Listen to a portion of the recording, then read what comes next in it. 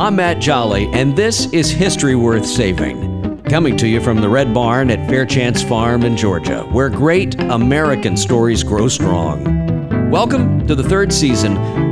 Please, if you would, sign up for the newsletter at historyworthsaving.com. I'd love to stay in touch. And remember, if you like the show, tell your friends. If you don't, well, bless your heart. Thanks for listening. Now, here's the show. On this episode of the History Worth Saving podcast, we're talking to musician and friend Clayton Corn. He's made a living playing for some of the best and brightest out of Nashville, but he found his true musical calling back home in Texas, where he played with truly some of the brightest stars in the Lone Star State. Willie Nelson, ZZ Top, Pat Green, just to name a few. He's a piano player, a keyboardist, and an all-around great guy, and he's joining us here to talk about how he reinvented himself, because when COVID hit, everyone who was in the live events business, as he also had an events production company, that all changed. Everything literally shut down overnight. So how do you go from playing the big stage, managing and producing major events, to being out of work, where literally your industry is closed down, to paying the bills again? That's the subject of this episode of History Worth Saving. So I want to start at the beginning, where we always start at any great story, and that is how you got into the music business. Clay, thanks for being here. How did this all get started? I fell into it backwards, meaning that I didn't have, my parents weren't musical. I didn't come from a musical family. But I realized pretty early on, let me back up. My grandmother realized pretty early on that I might have a talent, because I could sit down at a piano and pick out a melody that I might have heard when I was 3 or 4 years old. Nothing complicated, but she encouraged my mom to buy a piano for the house, and I went on to annoy everyone for the next 40 years. Now, hang on a minute, because my parents rented a piano. That's how tepid, they were. It was like, right. Hang on a minute, let's just see. So you sat down, and what was the first tune that you picked out? Do you remember what it was? Yeah. It was the theme to Star Wars. Of course. It kind of ties it. I'm sure that ties all of this together. But yeah, And so, do you find that playing by ear is still your favorite, or do you? Well, it's my only. To be honest with you, I can read enough music to get myself in trouble, and that was certainly what's the word? An annoyance, I suppose, to my instructors in college and whatnot, that I just never. But I never had very good hand-eye coordination. Never was very good at video games or anything. I just, but I could hear, and I hear. I'm told I hear kind of uniquely. I kind of hear in colors and whatnot, and I can take that and translate that into notes on a keyboard, and have always been able to do that. With speed, I suppose, and some efficiency, and that became my career for the better part of my adult life. And for people that live out of the state of Texas, I don't think they understand or really appreciate what Texas has. When people say it's Texas music, it's Texas country music, they look at you and like, well, what does that mean? And it all started years and years ago with the likes of Gary P. Nunn and these guys who made it into what it is today. But you've made a career out of playing a lot. I know you played a lot in Nashville early on, but you've really made a career out of playing around in Texas. Sure. So Texas has its own ecosystem when it comes to our country music. Some call it red dirt, which I think just by the nature of the word encompasses Oklahoma as well. But we just have this sort of brand of music down here that, everywhere's got kind of their own regional colloquial thing. But Texas has its own ecosystem when it comes to country music, and someone like a Pat Green or a Corey Morrow or any number of people, a guy named Stoney LaRue, may have never been heard of outside of Texas. Now, Pat made a big run at it early, in the early 2000s with Nashville and whatnot. But, we have a way of supporting our own down here, and you can literally go, well, at one point you could go gold before everybody stopped buying records, but you could make a hell of a career out of just going from dance hall to dance hall in Texas. And these guys are drawing 2,500, 5,000 people sometimes to their shows, maybe even more. And again, may not have ever heard of them in, Virginia, but right. Out here they're making a splash. And so I went to Nashville for several years and enjoyed some success there. It's all as a side, man. I never had the desire to be the guy. I always thought that there was too much pressure being the front man, but I was a pretty good piano player, and I could sit down and play with the best of them sometime. And so I moved to Nashville, but then I saw what was going on at home, and decided to uproot from Nashville, come back to Austin, and that's where I've been for the last 17 or 18 years. All right, I'm going to get you to brag a little bit. Tell us who you've played for, because a lot of folks listening to this for the first time, they've never heard of Clayton Korn. Well, and nor should they have. Well, let's hear it. Give the rundown to the folks at home. Well, I mean, I don't know who all of you they would have heard of that I played with, but when I moved to Nashville, I immediately got on an airplane and flew over to Switzerland and played a little European tour with a guy named Brady Seals. The biggest chunk of my Nashville time was spent playing for a gentleman named Phil Vassar. Oh yeah, who's a piano man himself. I mean, he's a piano, yeah, and that was wonderful. Kind of the neat thing. I kind of got to be the piano man's piano man for a while, and so like Just Another Day in Paradise, a big Phil Vassar song. I mean, exactly. Great. Just Another Day in Paradise. Yeah. That's right. So he became one of my very good friends.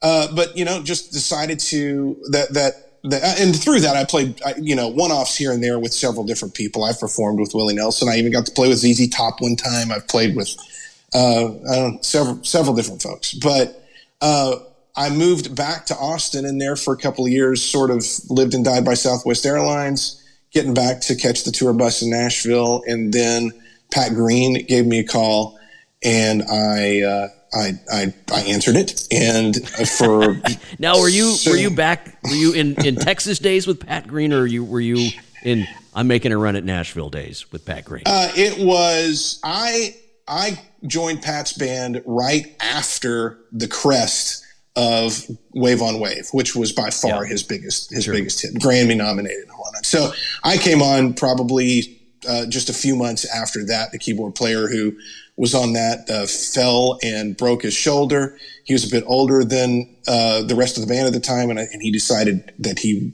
needed to step aside, and so they asked me to join, and that was kind of the impetus behind that. I'd been friends with Pat in their whole organization for years and years prior, but when he called, I did that, and I played in Pat's band for probably 8 to 10 years. And then my home life started to blossom a bit, and I wanted to spend more time with my kids and my wife, and so I kind of bowed out of doing that, but then continued to record a lot of music. I played on several records and spent a lot of time producing and being a keyboard player in the studio. And so that is kind of my music career in a nutshell. And studio work is the tough work. I mean, you got to get it right. When you play on the road, you can hide a lot of sins, so to speak. Both have their quirks. The thing about it, the studio thing though, is that you can always go back and redo it. Right. Now, if you have to go back and redo it too many times, they stop calling. That's right. But we're paying this guy by the hour, That's right. Right. But it's that by far, in a way, is my love. I honestly at this point don't care if I ever set foot on another stage, and it's just because I've been there and done that. But every time I go into the studio, for some reason, it's something new, it's something fun, and I really, really enjoy going and recording. And that's something I hope that I get to continue to do wherever my other career paths take me. I loved my first job. One of my first jobs in radio, I got to introduce the bands that would come in and play at the local honky tonk there where I went to school there. Oh, yeah. Outside of Houston up there in Huntsville. And wound up working at that place, playing music, which was just a ton of fun. And watching you guys come in and live that life was always impressive. But we would get them coming and going, right? I mean, on their way up and on their way down. But everybody who came into that place truly still had a love for it. I remember one day we were getting ready. We had a guy coming in to play. I don't know if I should say his name or not but anyway, he's not listening. But so Johnny Lee, remember Johnny Lee? Oh yeah, I know. So Johnny, I know him. So Johnny shows up right in this old U-Haul truck that he had painted, and I didn't, I knew him, and I got there for sound check, and we're waiting on the band to show up, and here comes this U-Haul truck, and out steps Johnny Lee. And he's got this old pair of blue jeans on, and this ratty shirt. And he's like, sorry, we're running late. And he's out there loading stuff in with the guys. Oh, yeah. And they set up and played. Later that night, of course, this big white limousine shows up. And who do you think gets out of it? Johnny Lee. Got to keep up the appearances. Got to keep up the appearances. It was great. But he had a love for this that you just, you only see that with guys that truly love what they do. And I think that just is, it doesn't matter if you're laying tile or if you're a craftsman or if you're, or if you're a star of the stage in music. I mean, if you have a passion for what you do, what do they say? You never work a day in your life. But I mean, these guys and gals, they just loved it. You were telling me you went to school with Natalie Maines. You went to college I did. out there. I went to college. Yeah, we went, it was either 1 year or 2 years, but we were good friends for a time. I haven't spoken to her in a long time, but she, I don't know. Natalie and several different people went through my little school, Heath Wright, a little band called Ricochet. I think you might have heard of him, but it was it's South Plains College in Levelland, and they're west of Lubbock, and where there's not a whole lot except like the Four Sixes Ranch, and well, I guess. Now it's going to be the epicenter for who knows what going on out there. But I know it's crazy. But I went out there, and it's a really, really neat program. And I have to give them a little bit of a plug because again, I would have never done anything that I got to do in my music career if I hadn't just stumbled there and into that college. I looked at other bigger colleges, wanted to stick around a little closer to home, and the program that these guys have is great. It's a commercial music program, and they've got just some of the best teachers and best equipment you can find. So if anybody happens to be listening to this, that is one to look into if you or your kid are looking for music programs. I'm just thinking to myself, you're selling this idea to your dad, right? Like, he knows you're pretty good on the piano, and then you're like, Dad, look, I want to go to college to be a musician. Musician, Dad. I want to be, but it's in West Texas, Dad. So it's a commercial musicians program, commercial music program, right? It's the business end of music. It's a good idea. It's a good idea. Seriously, Dad. I'm not going to be a waiter. I'll tell you what. I'll tell you what. I always my joke now is that me becoming a professional piano player was payback for all of those Wednesday afternoons that Mom made me go sit in Miss Tankersley's piano lessons over in Clovis, New Mexico. But I don't think they intended it to take, and it did. And look at us now, right? And look at you now, yeah. My dad was a fishing guide, right? He retired worked for the phone company. Had a fishing guide business, so we're sitting across the table from Dr. Miller from Sam Houston State University, senior year in high school, Portland, Texas, South Texas, small town, And Dr. Miller says, well, we'd like to offer Matt a scholarship. And that's the only word I think my dad heard, because the follow-on to that was in the theater program. So, my dad's like, Matt's going to be a theater major the freshman year. And so I did, by God. I was wonderful time up there, but eventually got over into the broadcast side of things, into radio and television, found my home. But, that's the wonderful part, and I'm going to brag on my home state. That's the wonderful part about Texas, is if you want to pursue the arts, sure, you can go to Austin, and you can really pursue the arts. But if you want to do it practically, there's all of these wonderful schools out there that have great programs, just like what you're talking about at South Plains there. I mean, great programs where true professionals can go. And I think everybody has that story about their school and who went there. It seems to be so unique in those programs down there. Well, that's great. Now, how has this changed? Because COVID came in and everything that you and I both love shut down, from air shows to music to, just everything evaporated for like 18 months. So now you're sitting at home. That's right. That's exactly right. Just sitting at home trying to figure out what's next. What how am I going to feed the family? It did. And I think that the entertainment industry, the events industry of all industries took it the hardest. And, you have, I don't know exactly how to phrase it where it makes sense, but there's a whole sector of society, especially in and around Austin or any of these arts-based cities, or cities that have these vibrant music scenes, that just had an entire swath of their citizenry just completely put out of work. Now, I'm not saying that there weren't other industries that were hit hard, but there was literally nowhere for us to turn. And by and large, the musicians make very little money. It's $200. And I've been very fortunate. I want to kind of say that, I was fortunate that I had other opportunities, but there were so many out there who didn't have any other opportunities. And these are people where that $200 gig on Saturday night might feed them for their week. And that's a lot of ramen noodle when you're a musician. And like I said, it was less for me personally, but more for my industry, just watching that happen as an outsider almost when it did. But it was like, and as it happened, just so painful to watch. As that happened, you could collectively all across America, but especially around Austin, you could hear everybody sitting there at home going, well, maybe they should have gotten a real job. Yeah. No, and that's exactly right. But it's just collectively across the board. And that's the sympathy, right? That's the level of sympathy for losing your livelihood.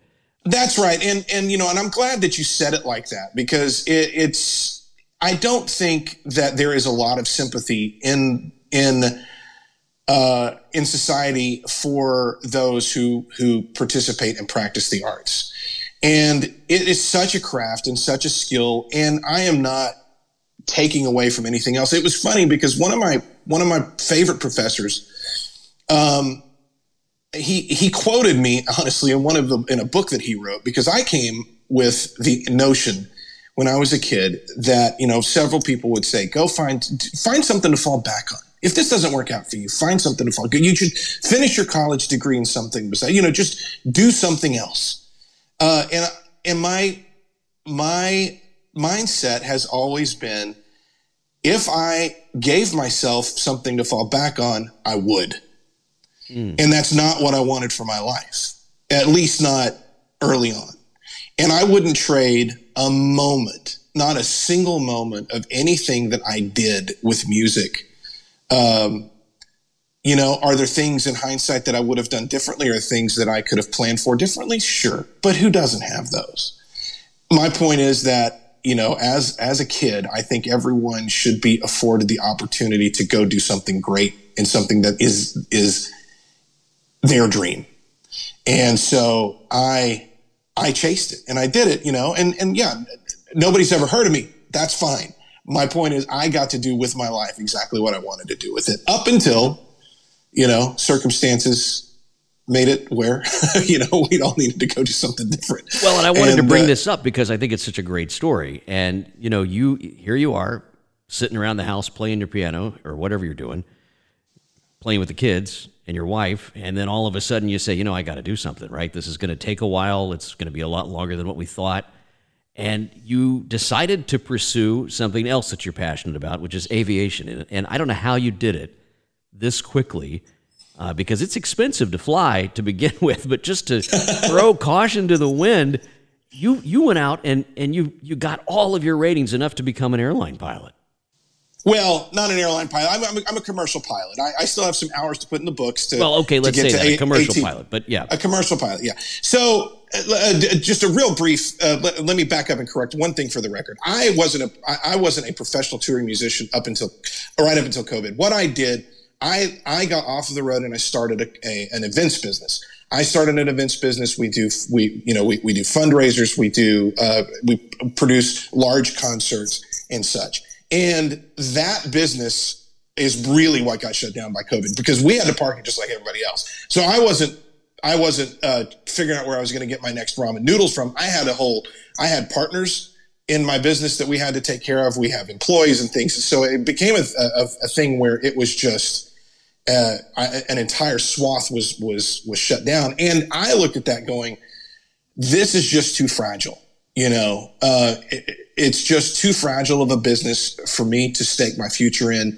And so, and I understand that the aviation industry really got hit hard as well, and I'm not taking that away from it. But really, the events industry, when people cannot gather anymore, people were trying to turn, and we saw this with ICAST and things like that, but they were trying to turn to all of the, online concerts, online stuff. Well, that just it's not the same. It's not the same as being in the same room, sharing ideas with people and sharing passions with people. That has to happen face to face.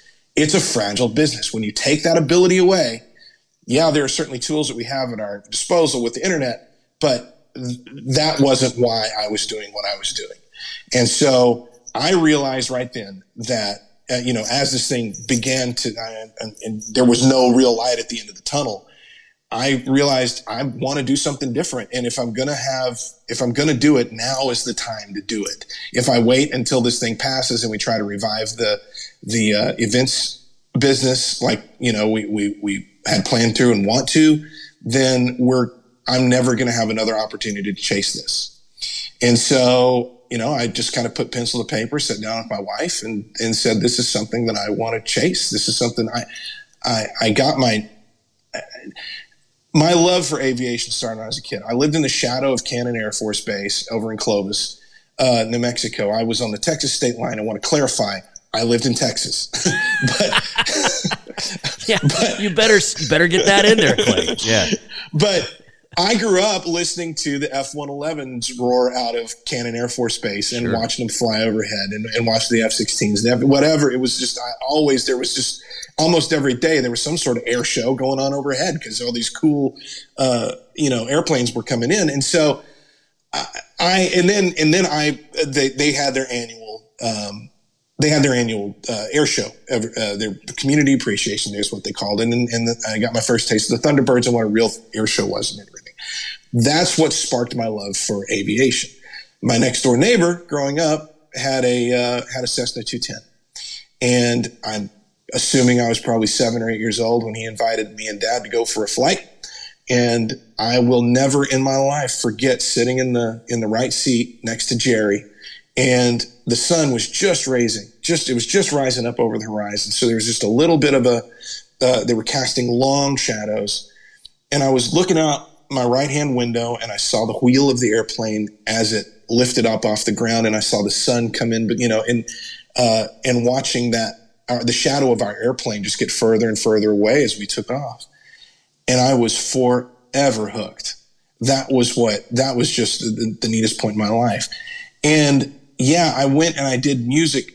I did music because it was something I was naturally good at. And I didn't really have the, I guess my parents didn't really have the financials for me to chase the aviation thing. Knowing what I know now, we could have figured it out and whatnot. But the point is, I chased a passion, but I've always had this sort of lingering secondary passion for aviation. And so, and when I was living in Nashville, it was actually shortly after the September 11th happened, I realized, well, they may raise the barrier of entry to becoming a pilot if, what I'm hearing, it might come true. So I decided in early 2002 that I was going to go do that. And so I went and got my pilot's license in 2002, but it's always just been a card in my pocket. I flew occasionally over several years, put a few hundred hours in the logbook. But this, over the last year, I finally said, you know what, this is what I really want to do. So through all of this, I had some really great friends here at Apex Flight Solutions.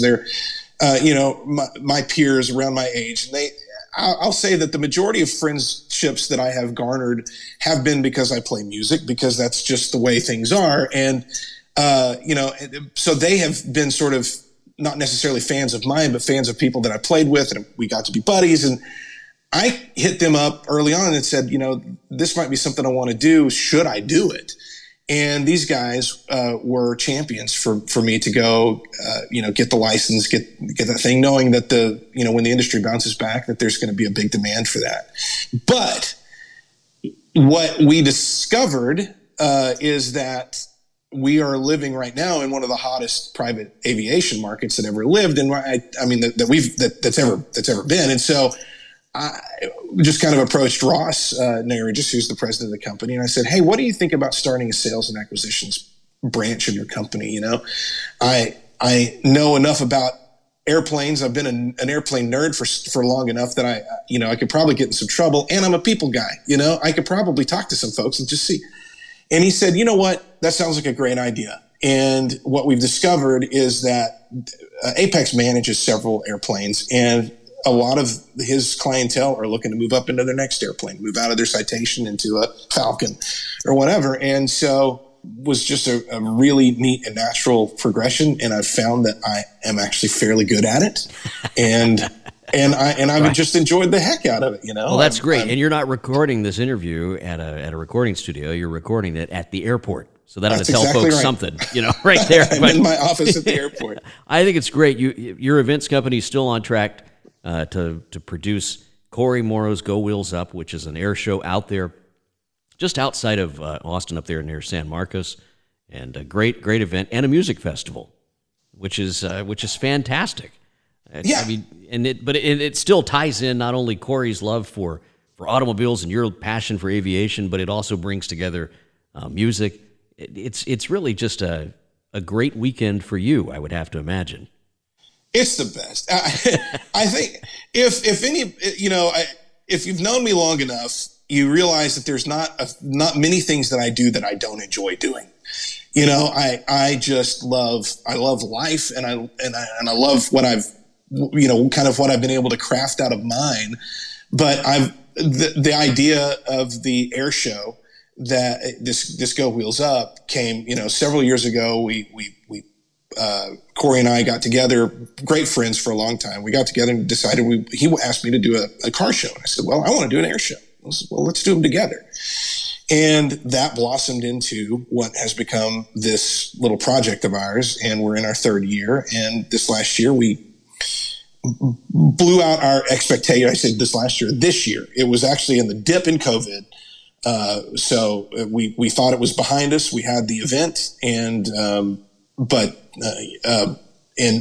people came out in droves, and I was floored.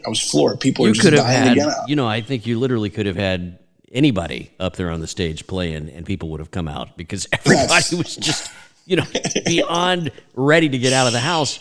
And you guys just killed it, from what I'm told. We did. We absolutely did. It blew everybody's expectations out of the water. It's a fantastic event. We had the F-16 Viper demo team come out and fly for us, along with a lot of our great friends in the air show industry. And it's just one of the. It's now.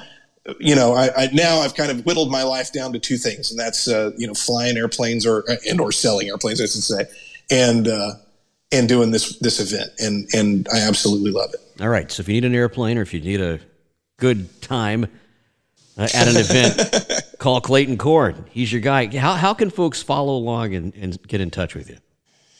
Well, let's see here. I'm at you can find my company, Apex Flight Solutions, at apexflightsolutions.com. As far as the air show goes, it's gowheelsup.live. And we're on Memorial Day. I think we've settled in that we're going to be on Memorial Day every year moving forward. And as far as I know, San Marcos is going to stay the venue for the foreseeable future. And that's that. As far as the music stuff is concerned, you can find me on Facebook, and you can find me on Instagram, occasionally on Twitter. But I'll post a video every now and then or a picture of me doing something fun. So, I don't know why I'm thinking about this, but it's like I'm ready. I think I'm almost ready again for another hot, miserable night at Green Hall. I was just there. This is still, they've never air conditioned this place, and it's the most miserable experience that you'll love the rest of your life you could ever have. That's exactly right. I played there the other day with a gentleman named Radney Foster. If you've never heard of Radney Foster, I wouldn't have you as a friend. I can tell you that. Yeah. Oh, well, what a great look him up. Guy. He's the poet laureate of Texas. I mean it, and he's a great guy and a great friend now. And he's about the only guy that I still go out and tour with occasionally. We'll go knock out 8 or 10 shows a year, but and you're not on a bus, I would imagine. I'm way too old to be riding around in a van, but we do that, and it's great fun, huh? It's I wouldn't call it great fun, but it's fun. It's fun. Clayton Corn with Apex Flight Solutions and Corey Morrow's Go Wheels Up. Thanks for coming on. Listen, stories like this are the best, I think, Clay, and I mean it. So, if you hear of something, would you recommend it? And if you would be so kind as to recommend maybe a friend of yours, I'd love to have him on as well. I mean, that's what's so great about this stuff is hearing these great American stories. Clayton Corn, everybody. Thanks for being here. Well, thanks for having me. All right, that is another episode of History Worth Saving. If you're enjoying it, follow along on our website at historyworthsaving.com. You can sign up for the newsletter, and we'll put quick links to Apex Flight Solutions and Corey Morrow's Go Wheels Up as well in this show's story. Clayton Corn, everyone. And that's History Worth Saving.